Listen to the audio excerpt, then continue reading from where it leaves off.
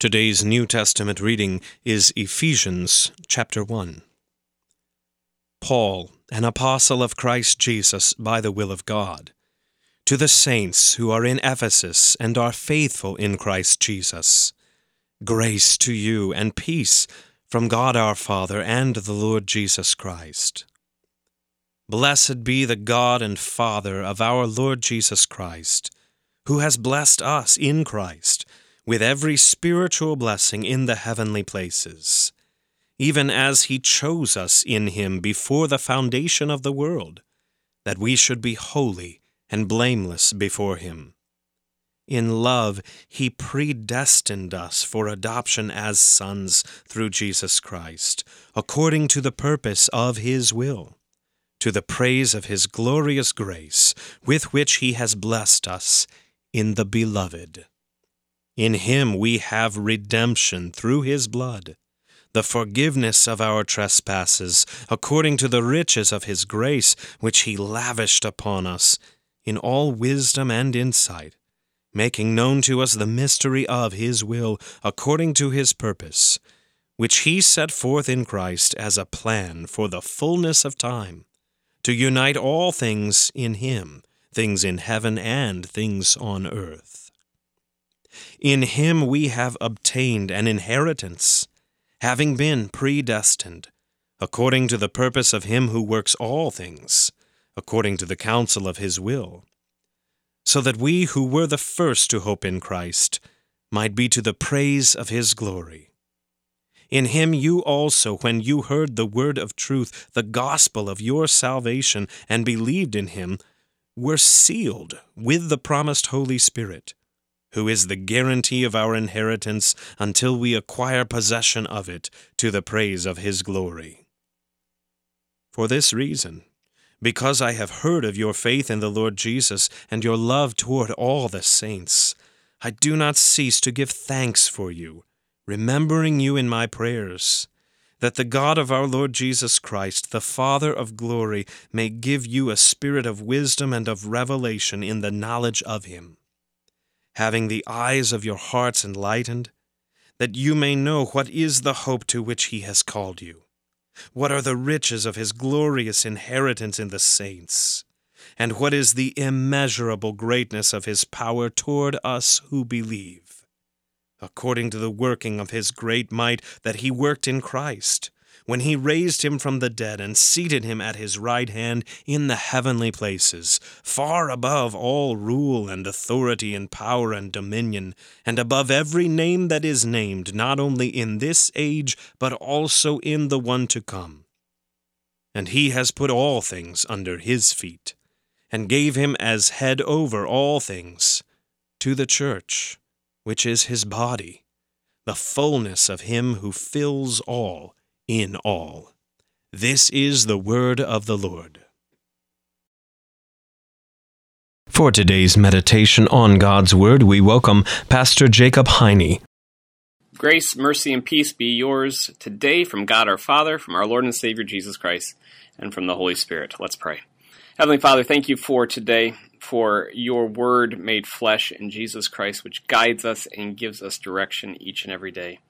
Lord, as we take time this morning to hear from you and spend this time being guided by your grace, Lord, may we see, hear, and inwardly digest your word, that it would become part of us, and so that we live for you and to your glory each day.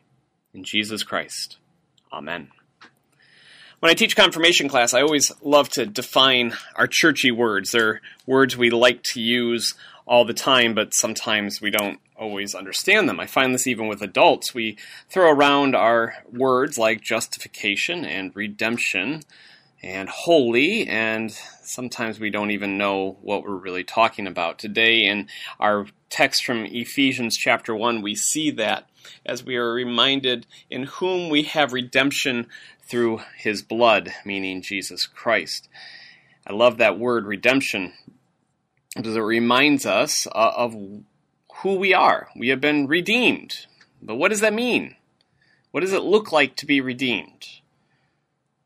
When I teach this, I always like to show a video of someone going to the grocery store, picking up their groceries and always talk about a gallon of milk and bringing it to the counter to the checkout lady. And he sets it down on the counter and looks at her and says, "I would like to redeem this milk," which always gets a good chuckle out of those in the room.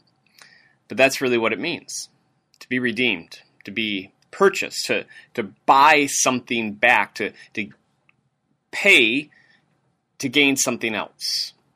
And that's what happens in Jesus. He redeems us, not with gold or silver, we're told, but with his precious body and blood. And for this, we owe him our praise and gratitude.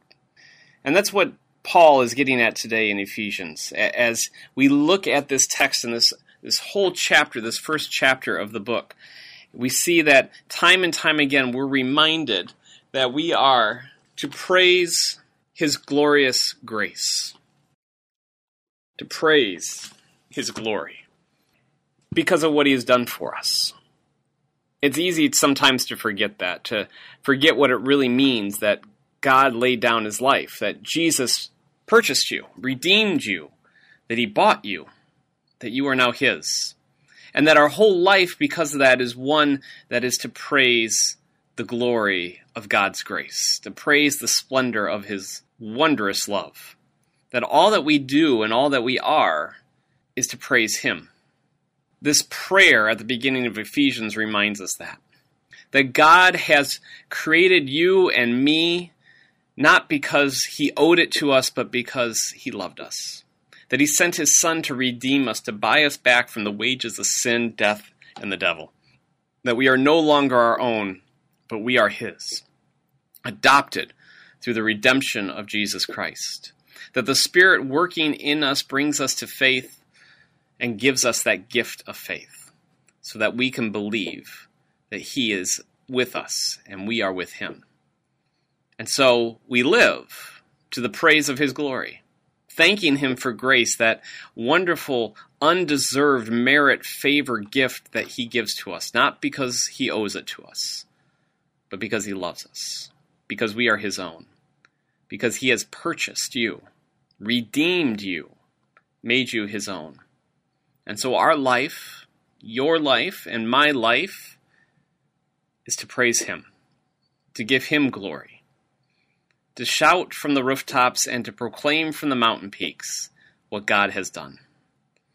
And so today, as we bless God because he has blessed us, we thank God because he has redeemed us. We worship God because he gives it all and is in all for us.